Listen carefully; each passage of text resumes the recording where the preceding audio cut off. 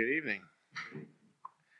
Appreciate you guys allowing me to be here tonight and share with you. And as Corwin said, I hope that everything that I share is able to encourage you and challenge you to grow closer with God. That's ultimately the goal of everything that I hope to share with anybody. I say is to push them closer to the Lord and encourage them to go for the Lord in areas that might be uncomfortable or unknown, but there's just something very sweet to be found in the hidden places with the Lord. I was talking with a friend last night, and I was sharing with them the idea of that. And this is unrelated to my story, but I just thought of it, so I'll share it. Is many times we wonder, Lord, where are you, or what are you doing? And I've always had this one phrase in my head. It said that the Lord doesn't hide things from us; He hides things for us. And so, I always have been a type of person that loves to challenge us to look for the hidden things of God. Scripture tells us that it's the glory of God to conceal the matter. It's the glory of kings to search it out.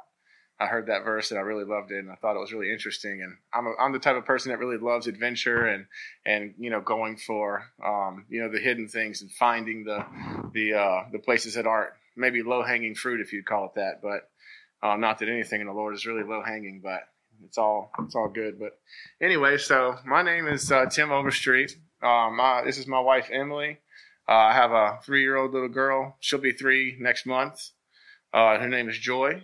And I grew up in Bedford, so similar to the Gladys area, very farmland and rural, and I love it. I grew up in Thaxton, in the Peaks of Otter, Blue Ridge area, and I've always loved it there. A lot of people would come and they would say, "Man, it's so beautiful here," and I'm like, "It's just trees," and like, what do you? I don't understand. But as I kind of grew up and traveled the country a little more, I got around to some different parts of the states and a little bit, of the world. And, I came to realize, like, I understand what you mean. Virginia is just a really beautiful place. And I came to, realize the value and the beauty that we have in this area. But, I love this area. And like I said, I grew up in Bedford. And so, we live in Lynchburg now, and, we serve at our church, and we just want to, the primary thing that we seek to do is just raise our family really well and,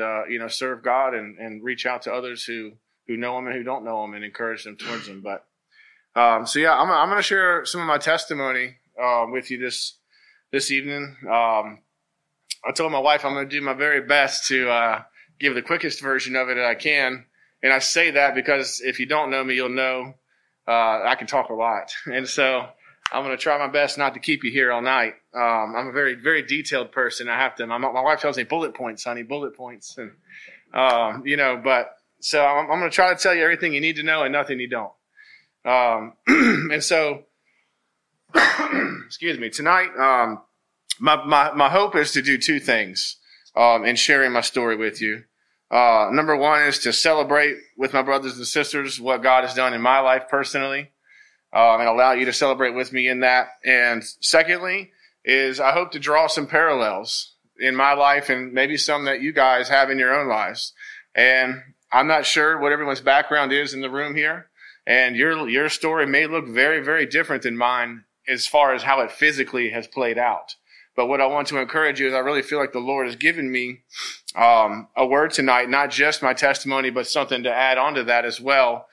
Just to encourage you to look for the places where He is that we don't know of yet. And so, with that being said, I'll start with my story. So, I grew up in a very, humble setting. I was in the, up in the mountains. We grew up in a house that was built in the 1800s. Just an old farmhouse, sawdust in the walls for insulation kind of thing. When the wind blowed pretty hard, you'd feel it through the house. It was my great grandmother's house originally, and it had stayed in the family, but no one really had much of anything to try to fix it up with. So, over time, it just kind of started to become more and more run down. But, we burned wood for heat. That's the only source of heat we had growing up. And, I look back and, cutting wood all day long and, doing all that. I didn't like it much as a kid, but I look back now, I wouldn't change it for anything because it taught me a lot of really good work ethic, and it taught me a lot of, just stories or lessons that you can't learn outside of just, having to go through that way of life. And I really appreciate that. And I'll give you guys a warning now. My story is it was a rough one. I didn't have the most ideal, situation growing up. So just to say that, both of my parents were alcoholics, and both of them were actively using drugs during the time that I was growing up with them. And that, obviously just caused a lot of problems, in my life. And the way that I grew up and the way that I understood life was very much through the filter of that kind of a household, and there are just obviously many issues that come from that. And I grew up very independent because as much as my parents were physically present, it didn't feel like they were very, invested, in me as parents. They took care of me. They made sure I had what I needed. They kept me alive, and but it was, I grew up very independent, because I had to depend on myself a lot. I cooked a lot of my own meals as a young kid, and I come home and start a fire in the house and get it warm because mom and dad weren't home yet. They were out, maybe at the bar or somewhere else, and just taking care of the house and myself at times. And once again, just not an ideal situation. And but thank the Lord for praying grandmothers. So I spent most weekends with my grandmother because my parents had other plans to go, do the things they want to do on the weekends. So they take me and leave me with grandma on the weekends. And grandma was a very passionate Bible believing woman. And so she instilled the Lord in my heart, from a young age. But I had a very dualistic, reality, where I was living in kind of one realm half the time and another realm the other half of the time. And, that was, obviously a challenge for me, especially spiritually. But I still have pictures of when I was just not even maybe 2 years old, and grandma dressed me up in full suit and bow tie every Sunday for church. And, grandma, she went to, her name was June, and she took, me to her church. It was a Pentecostal holiness church. And I remember, just having a really good time there. And, I stayed there for quite a while, until, later on. And when I was around 12 years old, my grandmother passed away. And so, that was, a pretty hard time for me. And she was kind of the main point of stability in my life in terms of faith. And so that really, was a challenging time for me. And she was the main source that I really genuinely felt loved. And to be honest with you, I don't want to make my parents sound like terrible people. I knew that they loved me, but obviously there was just things that weren't ideal about my situation. And so, just growing up, my parents separated for a bit. They were just having their own, problems. There's a lot of, just things I won't get into too much detail about, but, they separated for about a year, and then something happened that actually brought them back together. But it wasn't something that, we wanted, which was, it was a really bad car accident that we were in, me and my dad specifically. My father was actually, in the hospital, in the ICU division of the hospital for about a year. The doctors did not think he was going to, live. And, most doctors wouldn't even touch him. They said he's just going to pass away. We can't do anything for him. And there was one surgeon who was willing to do emergency surgery, and he saved his life. But he spent the next 3 years of his life bedridden, and even from there went to a wheelchair and so on. And that was a really obviously tough thing for us. Just in that it just felt like one thing after the other. It's just like a rough go at it at life. And my dad, I was definitely a lot closer with my father than I was my mother, and I just became a very lonely person. And at that point in my life, I became someone who was seeking for love from any source that I could find it. And so, our family got, tossed into $1 million in debt, and just an incredible amount of stress, and loneliness, honestly, all around. I'm sure my mother felt incredibly lonely in that time as well, having to take care of my dad. And we had a lot of medical equipment in our home. And so anyway, that was so I told a little bit out of order there. My father was in the car accident. I was 8 years old when that happened. I was in the car accident as well. I was in the hospital for 2 or 3 weeks. I got banged up pretty good, but I was okay. We were all ejected from the vehicle. And so wear your seatbelts. That's my advice to you. But I need to be better about it myself. Sometimes I still don't. I'll confess, but it's, wear your seatbelts. But anyway, my grandmother passed away when I was closer to 12 years old. And so there's a period of time where, my home life was very, lonely, and I did spend a lot of time, with my grandmother, but she passed away when I was, around between 10 and 12. It's all a little fuzzy for me, to be honest with you. And so, at that point, it just became very, I just didn't have any direction at all. And so once again, thank God, there was a man, who pastored a local church, on the mountain there. His name was Jeff Hubbard. And to this day, I just say he's such a wonderful, godly man, and you'll hear a little bit more about him as I speak. But, Jeff reached out to me, and, there was some guys that lived nearby who went to Jeff's church that he pastored.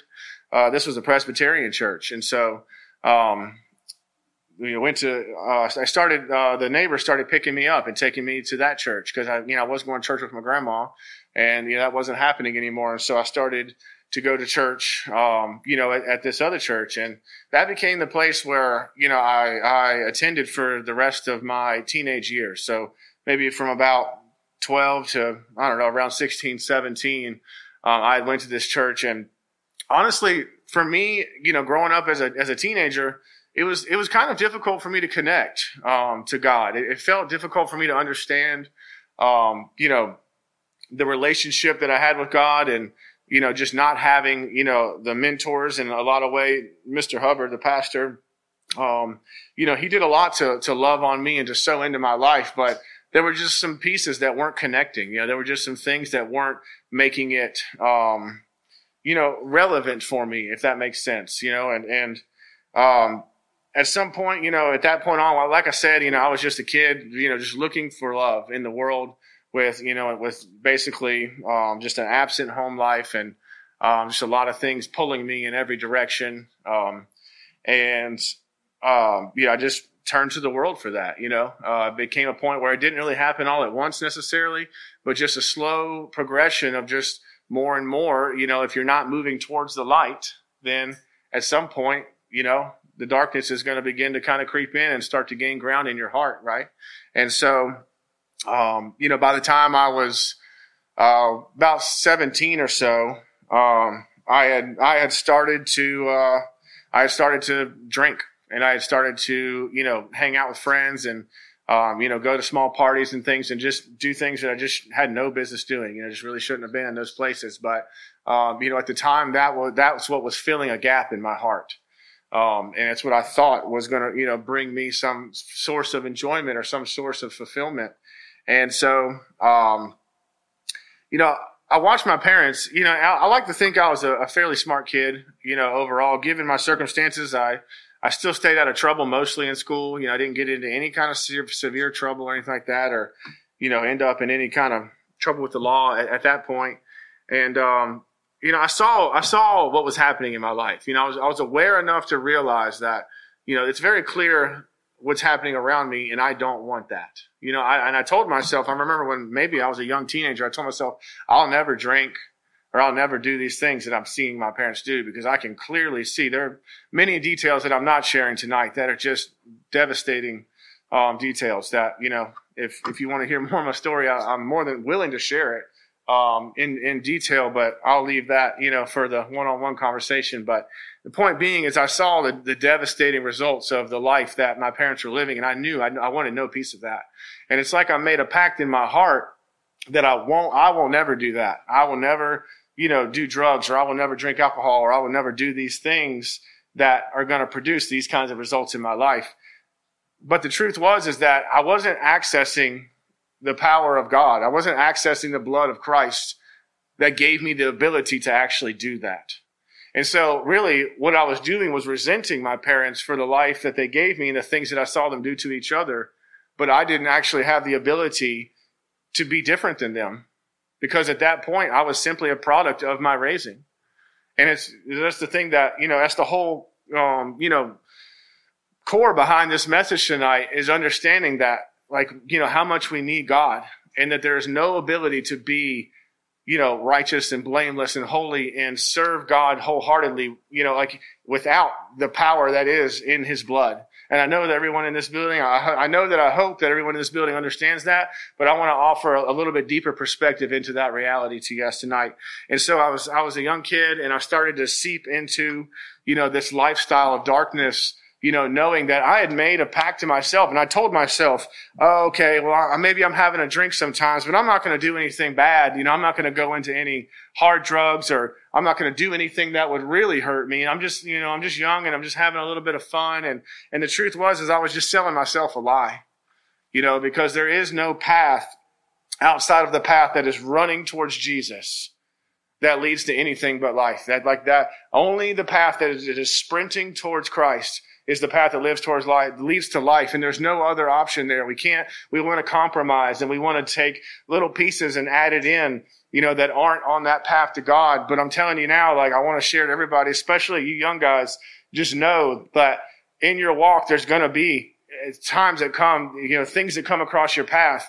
Don't allow yourself to compromise, because like the word says, a little bit of yeast leavens the whole lump. You can't allow those things, and you can't just allow those things to be justified in your life, because if you do, it will compromise you, and it will drag you and draw you towards a life that you did not want. Even if you think you have it under control, you really have to be devoted and understand the fullness of what it means to not compromise in that way. But the more important message, even beyond that, and this is obviously for everybody, is to know that we can't do that in our own strength. The only way that we're able to do that is to be completely sold out into the fact of knowing that what Jesus did for you is what gives you the ability to actually walk that path. Otherwise, it's called self-righteousness, and the Lord doesn't want it. He says it very clear in his word that there is no room for self-righteousness on his path, because we have to understand the depravity of our situation. I love the song that we sang, before we started here, and it spoke to that so directly. And I just loved that. I thought, wow, Lord, that's just cool that you arranged that, because it just spoke so directly of just, the true weakness of man, and our need and our dependency for his presence and for the power that is connected to the blood of the cross. And so the question, that goes with that, I'm going to get ahead of myself here because I still got some more story to tell you. But the question that goes with that is, how do you access that, right? What does that mean? And what does it look like to actually access that power and walk with the Lord in that way? I'll continue my story for the moment. So I told myself I'd never do that, right? I told myself, I know what I'm doing. I'm good, and I allowed myself to start to compromise. I was only fooling myself. So I went through that season for quite a while, up until the time that I was about 21 years old. During that time, my father passed away when I was 18. It was right before graduation. I remember deeply regretting not having my father see me walk across the stage and graduate. So that sent me obviously into just a deeper state of depression. I've always been a pretty positive person. I've always been a pretty upbeat guy, so even in the midst of, to be honest with you, a lot of my story that I'm telling you now, you may think that sounds terrible, but to me, it was just my life. And I was just kind of a younger guy, just making the best of what I had and just living life to the fullest, and obviously I understood that there were terrible things that had happened to us. But, I was a pretty just kind of upbeat person in general. I tried not to let the world, beat me down. But at that point, once my father passed, I just became I went into a very dark place. My father, although my relationship with my parents was complicated, I loved my father very much, and I knew that he loved me. And, I loved my mother as well, although we didn't see as eye to eye as me and my father did. And it just really left me feeling very lonely once again. I watched my father go from a bed to a wheelchair, to a walker to a cane, and eventually walk again after doctors told him he wouldn't live. He told him he'd never walk, told him he'd never this or that. And he was just a very, determined and strong man, to the point where actually I respect this so much about my father. The doctor told him one day, he said, if you don't stop drinking and smoking, you're going to die in a year. and he walked away from that, and he quit cold turkey. So sometime during my teenage years, and I always just respected him so much for that. He was a very determined person, and I thought so much of him, in that.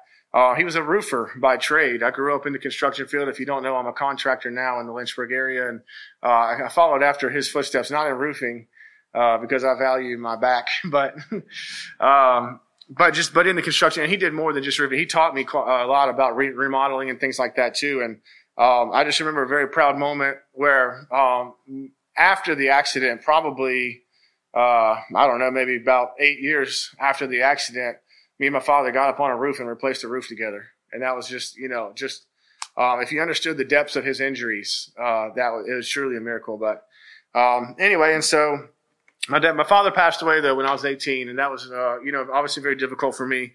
My great aunt, who was like my grandmother, my grandmother passed away when I was younger. Well, my great aunt, her sister, had been there to kind of somewhat take the reins, but she had a little bit more passive role in my life, I guess I would say.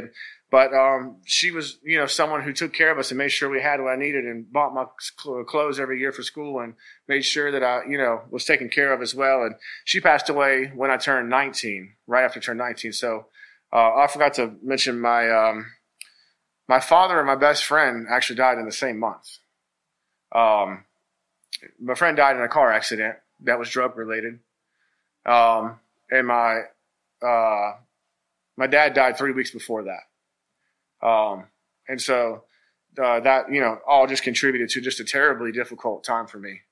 And so what's the worst thing that could possibly happen to a 19-year-old kid who's terribly depressed and has no sense of guidance or direction and wrapped up in the world? Well, you give him a bunch of resources and a house and money and vehicles. And that's what happened to me. Not that my aunt made a mistake in any way, but obviously she didn't anticipate that my life was going to be in the position it was in. When my aunt passed away, I received an inheritance from her. And that just, originally was intended to go to my father, but of course, unexpectedly, my father had passed, a few months earlier. And so then I was written in as the secondary heir in her will. And I received an inheritance, including, a house, her home, and, vehicles and money and things. And it was about the worst possible thing that could have happened to me at that moment, just because I was given so much resource and freedom in such a dark place. I was 19 years old when that happened. I spent the next 2 years, just going into the depths of darkness, to be honest with you, just in so many ways. Once again, I'll leave the details for, another time, but, it just involved a lot of, parties and hard drugs and things that I thought I would never do. I let myself get around people that I never thought that I would want to be associated with. I just, and you just don't understand how one little thing leads to another. And there's just no room for that compromise when you're running after the Lord and finding the true path of life. And so, anyway, I did that, and I walked down that path until I had nothing left. I still have the house, thank the Lord, and I have that today. But as far as the money and just anything else, I went to basically rock bottom there. Physically, emotionally, and just allowing myself to just basically give into whatever whim that my flesh had, just to be totally honest with you. And so I was in that place, just looking, for something that I thought would give me fulfillment in life. And so much of the time we just tend to fill our hearts with things that we think make us happy. And some of us,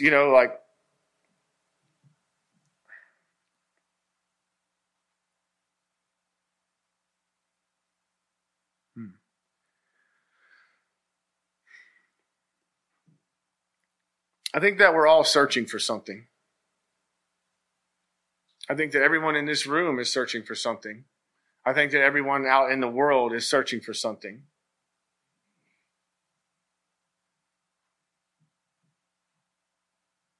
And so much of the time, we tend to take the things that we think will make us happy, or even the things that we think are maybe righteous things. Maybe even folks who are in the church, or folks who claim to the belief of Christianity in some ways. We fill ourselves with these things that we think that we're supposed to do, and that we think that are leading us towards Jesus. And these are some of the parallels that I hope to challenge you in tonight. Is that I hope you leave here tonight and you start praying and you start asking the Lord. And this is not to say that the people in this room are not godly people. Please don't hear that. But just to say, once again, I felt an invitation in my heart to come here tonight and share my story with you and challenge you guys to pray and ask the Lord to show to you, how is it? What are the things inside of my heart that I need to lay down?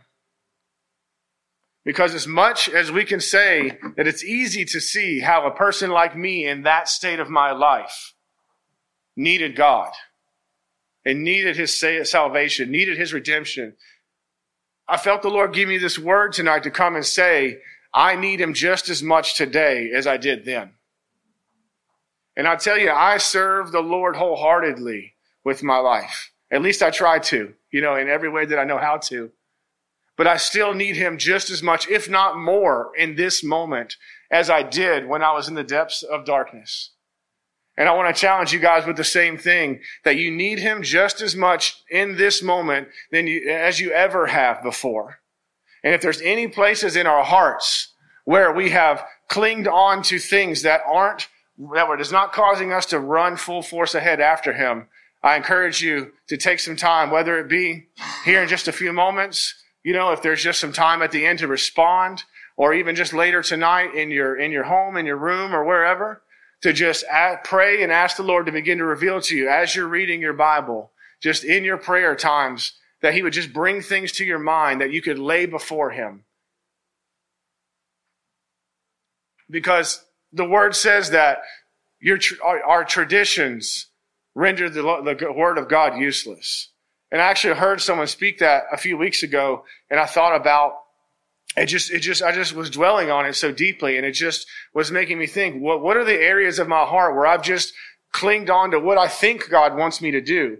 What are the areas of my heart where I'm just trying to be the things that I think God wants me to be, instead of walking into pursuit of just what he did for me on the cross and seeing what that produces out of me? And I think that so much of the time, what that looks like practically, because this all sounds good on paper, right? But what does that actually mean? I think so much of the time, what that means for us is like, what is the motivation behind the way that we're pursuing Christ? What is it that fuels us in our pursuit of relationship with Jesus? Is the motivating factor behind our faith trying to not be bad? Because that's not necessarily what Jesus called us to do. He didn't say, run from the darkness. He said, follow me. Now, don't get me wrong, flee from the devil, or resist the devil and he will flee from you. And like the word's very clear about the Lord giving us opportunity. Like if you're tempted, the Lord says, I will provide a way and a means for you to escape from that temptation and flee from that temptation. But here, what I'm saying here tonight, I'm saying that the Lord is not calling us, the Lord is calling us towards him more than he is calling us away from darkness. And that doesn't mean that he's not calling us away from darkness. It just means it depends on what you're focused on.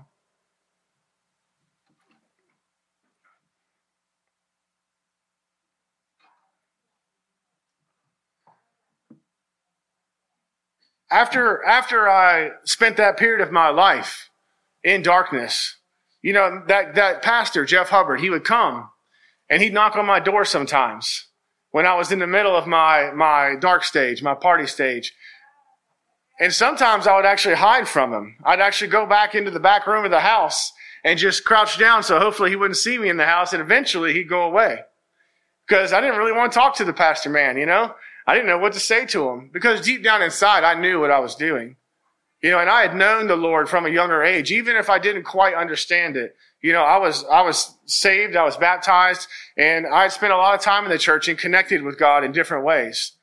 And I didn't quite put all that together at that point in my life yet. But the point is I knew that where I was not a good place. I just was choosing not to acknowledge that.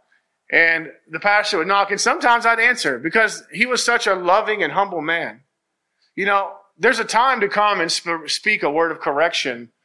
And the Bible's very clear about when to do that. But this man would come to my door and he would just knock on my door. It's almost like a correlation with Jesus knocking. And I just put that together. I didn't even write that down. But he would knock on my door and he would just love on me. And he would just say, "Hey, Tim, how you doing? I just want to let you know, this is what's going on. And those two young boys that you used to kind of mentor in the church, they're doing great. We all really miss you, Tim. And never for a moment tried to condemn me, or beat me up and say, "Man, what are you doing? What are you thinking, man?" And he was just so faithful.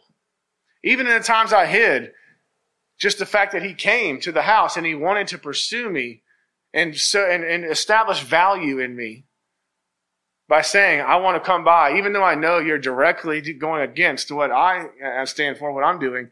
I want you to know I care about you." And he tell me, he say, if you ever get to bed, if you ever don't stay up too late on Saturday night, you're always welcome to church on Sunday morning. And he would always say, that's how he would end every time. He said, if you ever make it to bed on time on Saturday night, we'll be here, but we'd love to have you. And eventually he came to me one day and he said, "Hey, Tim, I was actually in a mission trip in Africa, and I met a gentleman from the United States who was on the mission trip with him. And long story short, I got an opportunity to move to a different town. And I got an opportunity to move to a different town and start working for that gentleman who was a contractor. He took me under his wing. I didn't have a vehicle. I didn't have a license. I didn't have much of anything. And I was just stuck up on the mountain with no car and no way to get a job. And I actually wanted to get a job. I wanted to try to get out of this hole. I was stuck. Didn't have anybody to help me out. And so they got me down there to a little town called Big Stone Gap, Virginia. It's down in Wise County, near Cumberland Gap, the very, very southwestern tip of Virginia. And I remember the first time I came there, I grew up in Thaxton and I thought it was southern there. But man, I got there and somebody asked me if I was from New York, and I just knew I was in a different place. I was like, come on, man. I might not be as southern as you, but I do not sound like I'm from New York. But it's just a tiny little coal mining town, like one stoplight or two stoplights in town. I mean, it's just, middle of nowhere. I mean, really genuinely. And, I got there and I was excited because there was an opportunity for me to try to start, my life over and start doing better. Because at that point in time, once again, I knew that I wanted to do better. And I was tired of just being stuck up on the mountain, with a dead end life and a dead end, existence. And I was never upset at God. I was never mad at church. I was never, because once again, my pastor was always a loving source, or vision of the church towards me. But, I just didn't understand how God could change my life. So I moved to this place to take this job and start to, do better for myself and get a job and pay off my court fines and get my license back and all this and that. And, man, little did I know the Lord was just setting me up because I had a praying grandmother and I had a heritage, the Lord was in me. The Lord, the Spirit of God was in me because I received the Lord at a younger age. And even if I had, walked away from that for some time, He was still with me and He still had plans for my life. And so, I guess long story short, I keep saying that, right? It's still a pretty long story, but I was there, and I was still, I wanted to do better, but I didn't have the right mentality. I was still drinking and, smoking and stuff like that.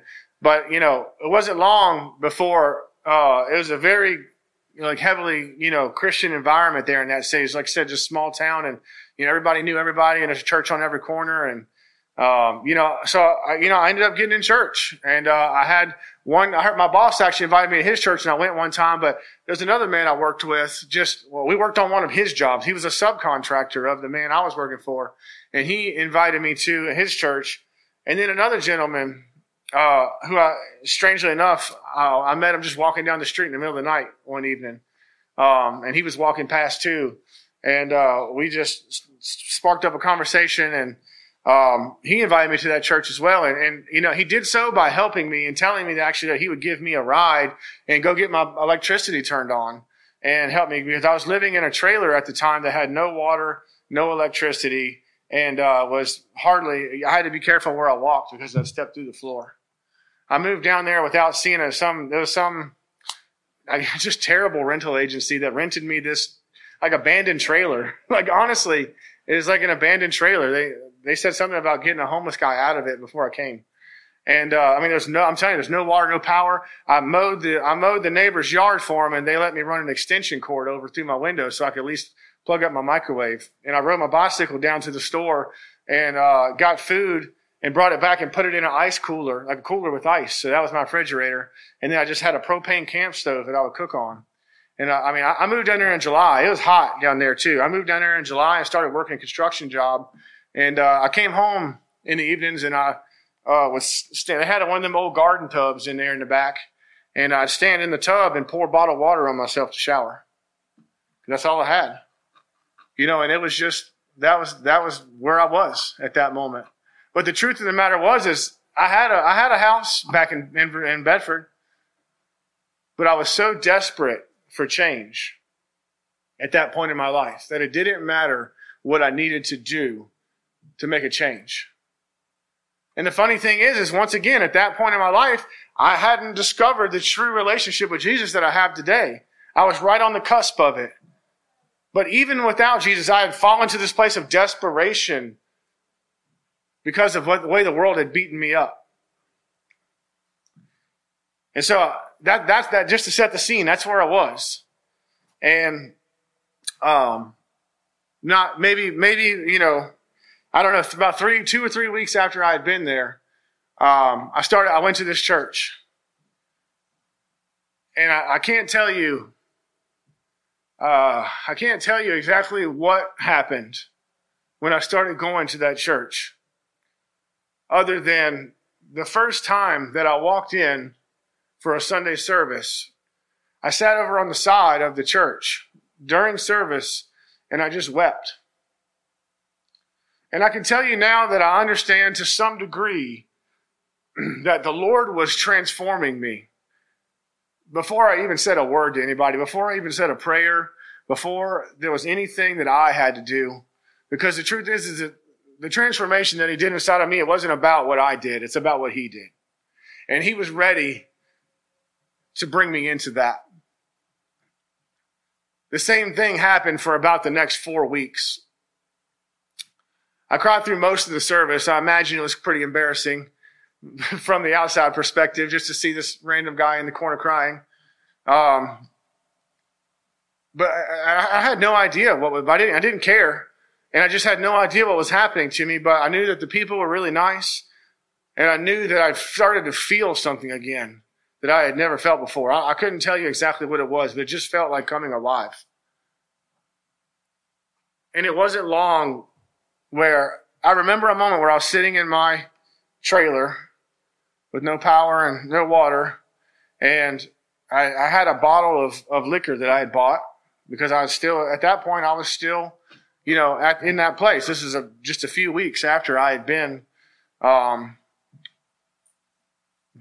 moved to that place. And I'll never forget that I was drinking and I was unsatisfied.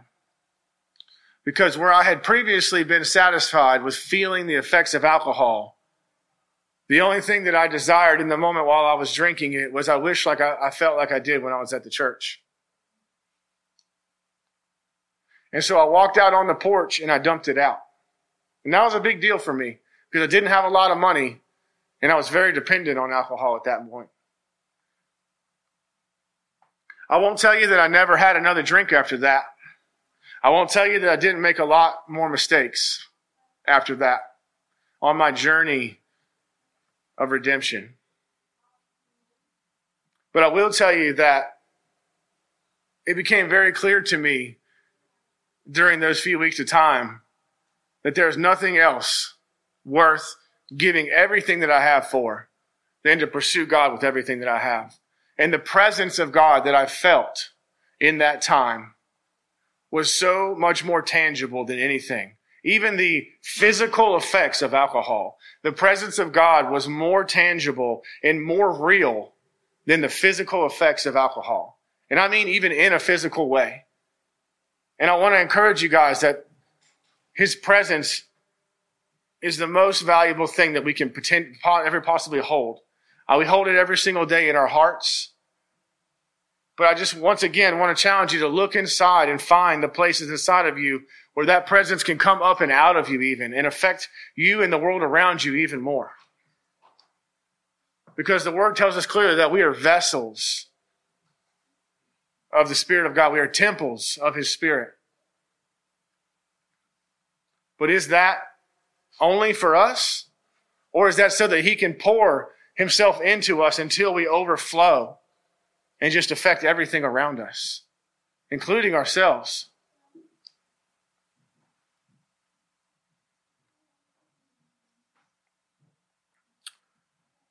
That from there, my story was one of redemption and restoration, breakthrough, strongholds, being broken off of my life, demonic presences being broken off of me, and a life that I never thought I could have. All of my plans, he gave me and gave them to me so much better.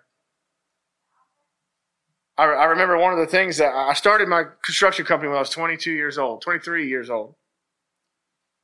I had this plan when I was a teenager. I'm going to go to school and I'm going to get a degree in construction management. I'm going to work for a big company for a while. And then maybe by the time I'm 40, I'll break off and I'll be able to have my own company and I'll do this whole thing. I have this plan and I know what I want to do.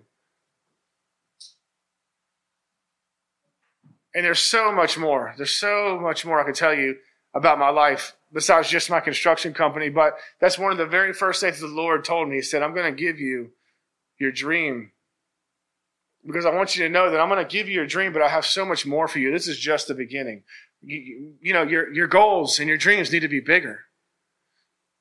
With a 23-year-old kid, granted, humble beginnings were definitely a part of that process, but a 23-year-old kid starting the company of his dreams, given to him by the Lord, and that's its own story in itself, given to me by the Lord after I had done nothing but waste my life for the prime years of my life heading up to that. That was such a tangible example of the grace of God in my life. And that company, once again, lots of details there, but that company started as a direct result of the Lord's direct intervention in my life.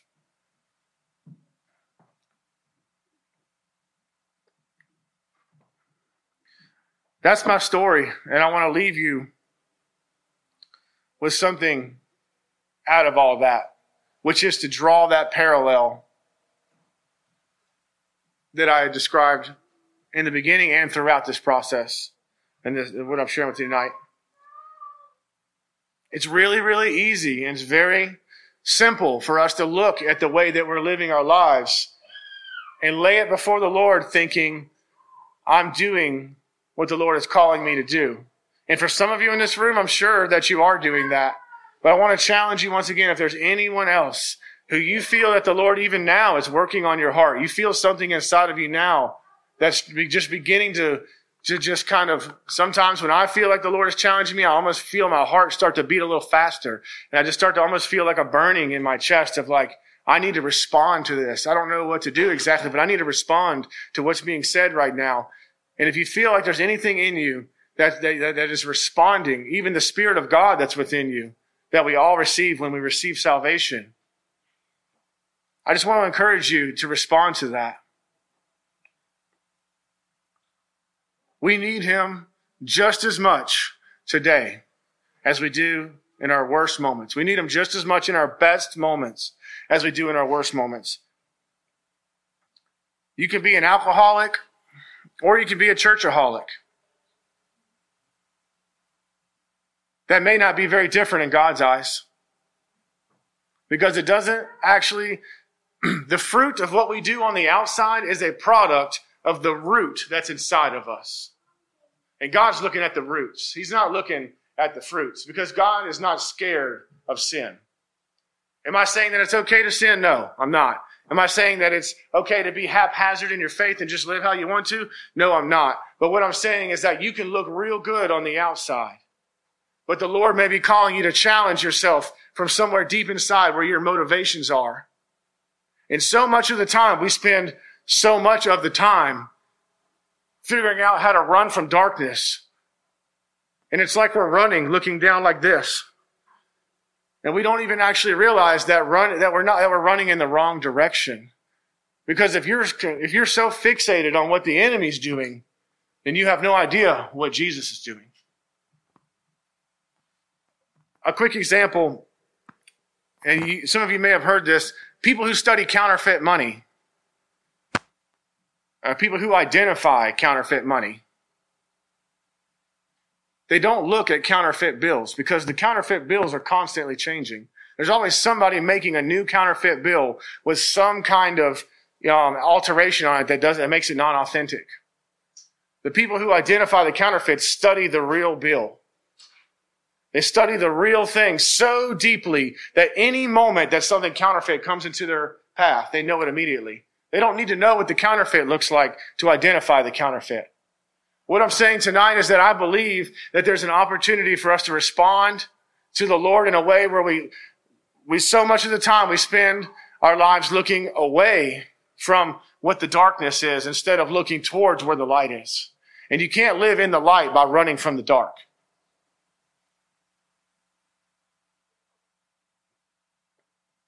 We need him in every moment. This is just as much for me as it is any of us here. I try to challenge myself, and I try to surround myself with people who challenge me as much as I can, because it's easy. It's easy to get comfortable, and it's easy to fall into tradition, and it's easy to fall into what is comfortable.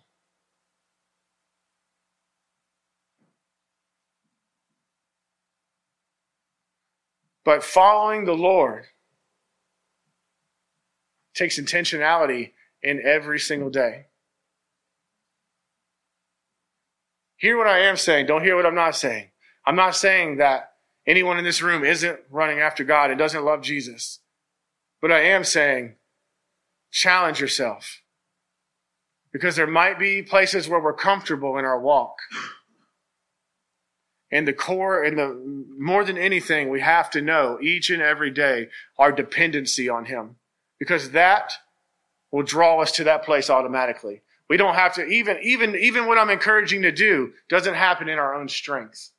Doesn't happen out of our own desire. I can tell you, I can sit up here all day long and tell you, challenge yourself and look for the places where you have to change and look for the places where you have to be better. But beyond that, once again, I'll say, the core of this message is, if you want to do that, if your desire is to be the best person that you can be for Christ, the only way to do that is by relying fully on what the works that he did on the cross.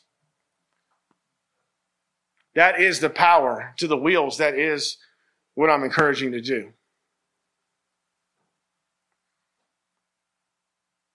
The Romans 12:2 tells us to be transformed by the renewing of our mind, that we may prove what is the perfect will of God. The way that you do that is by transforming your mind. Faith comes from hearing, not having heard, but hearing. Consistently hearing the word of God. We need to hear these things. We need him every day. We need him every single day. In your best moment, you need God. Maybe more than in your worst moment, because it's one thing to walk out of the darkness, but the callings of God that are on your life are so much bigger than you, right? Once again, what are you called to? And are you walking in that? Because I can tell you for sure, the calling, the fullness of the calling that's on your life from God is bigger than you. But in His strength, you can do them. We like to sit in this middle ground where, well, I'm not saving the world, but I'm not a bad guy, you know. Maybe God's not calling you to save the world, but He is calling you to do something. And if you're not sure what that is, it might be time for you to start challenging yourself. Do I need Him? How badly do I need Him? Do I live my life in such a way? Did I know that I need Him? Am I walking into situations where without Him I'm in big trouble? Faith-filled situations. Challenge yourself to run after Him. Read your Bible. I'm sure you guys all do. But I'm saying read it and really take time. Think about how the apostles walked on the earth. We tend to idolize them as if they weren't men just like you and I. The Bible was meant to be an example for us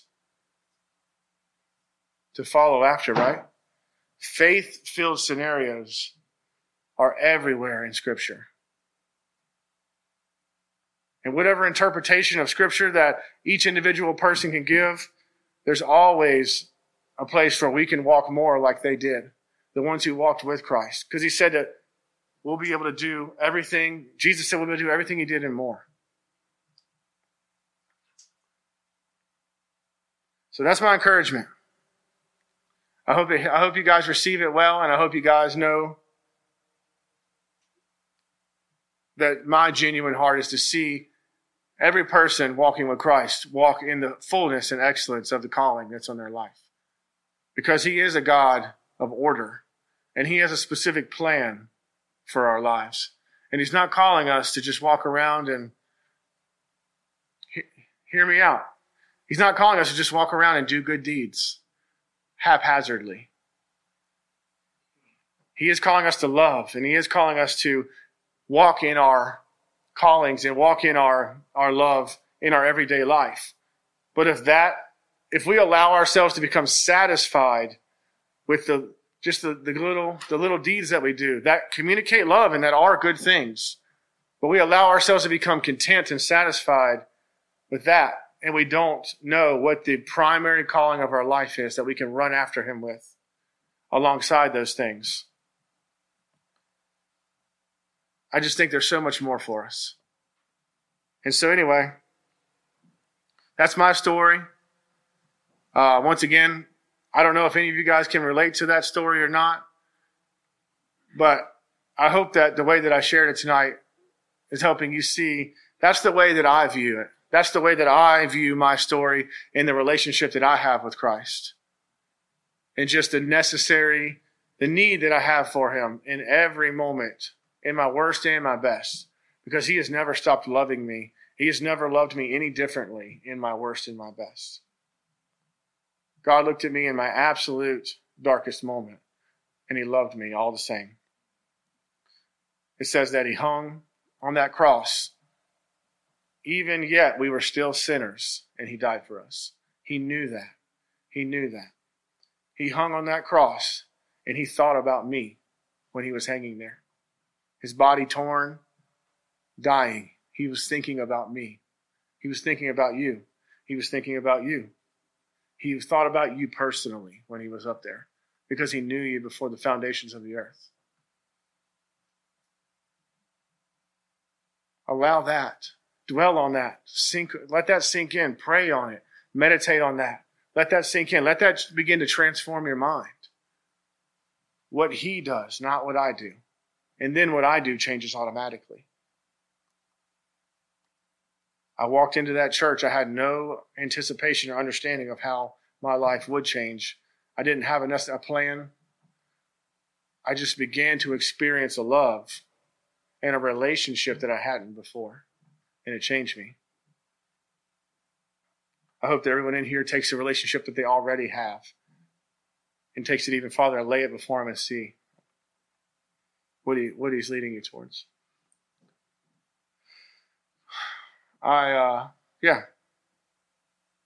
I'd like to say a prayer that we can close out service. If there's anybody here that once again you just feel like something is burning in your heart, or just there's some level of response, and you'd like to pray, I'd love to pray with you, and just be a part of that, that process if you'd like that. If not, you also, obviously feel free to just even, sit right where you are and just take a moment, even as I'm praying, to pray and just respond to what you feel like God is doing in your heart. I'm going to go ahead and pray then. And once again, if anybody would like to talk any further, I'd love to do that. And even just answer any questions if anybody just has any questions, So, yeah, Father, we just thank you for the extravagant riches of your love. Lord, we just thank you, Lord, that everything that you have done in our lives, Lord, is for your glory and for your honor. Father, I thank you that you've taken someone like me and turned me into something that can be used to spread your love across all of the earth, Lord. I thank you, Father, that your Spirit is here with us tonight, Lord, within us, as you promised, Lord. And I just thank you, Lord, that there is nothing that can come between us and your love. Father, I just ask for strength to come into this room right now. Just by the power of your blood, Lord, and by the power of your sacrifice, that you would send angels, Lord, even with strength, that anyone who you're calling out, anyone who you're calling up into a deeper place with you, into a deeper reality of your love, Lord, I ask that you would give them the strength to respond to that, however needed. I ask that fear would fall away, Lord. Fear of man or fear of what comes next, Lord. You are faithful and you are good. And there is no reality that is trusting you that ends up in a bad place. Because you are always good all the time.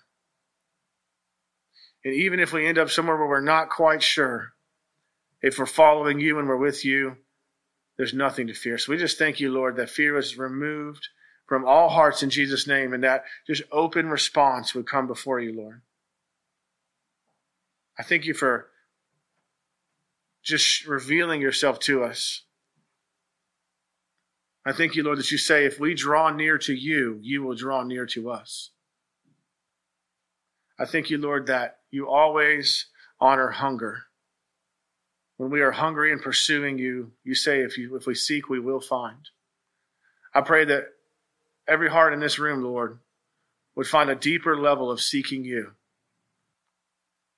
And I just ask, Lord, that in all things, your name will be glorified. In Jesus' name, amen.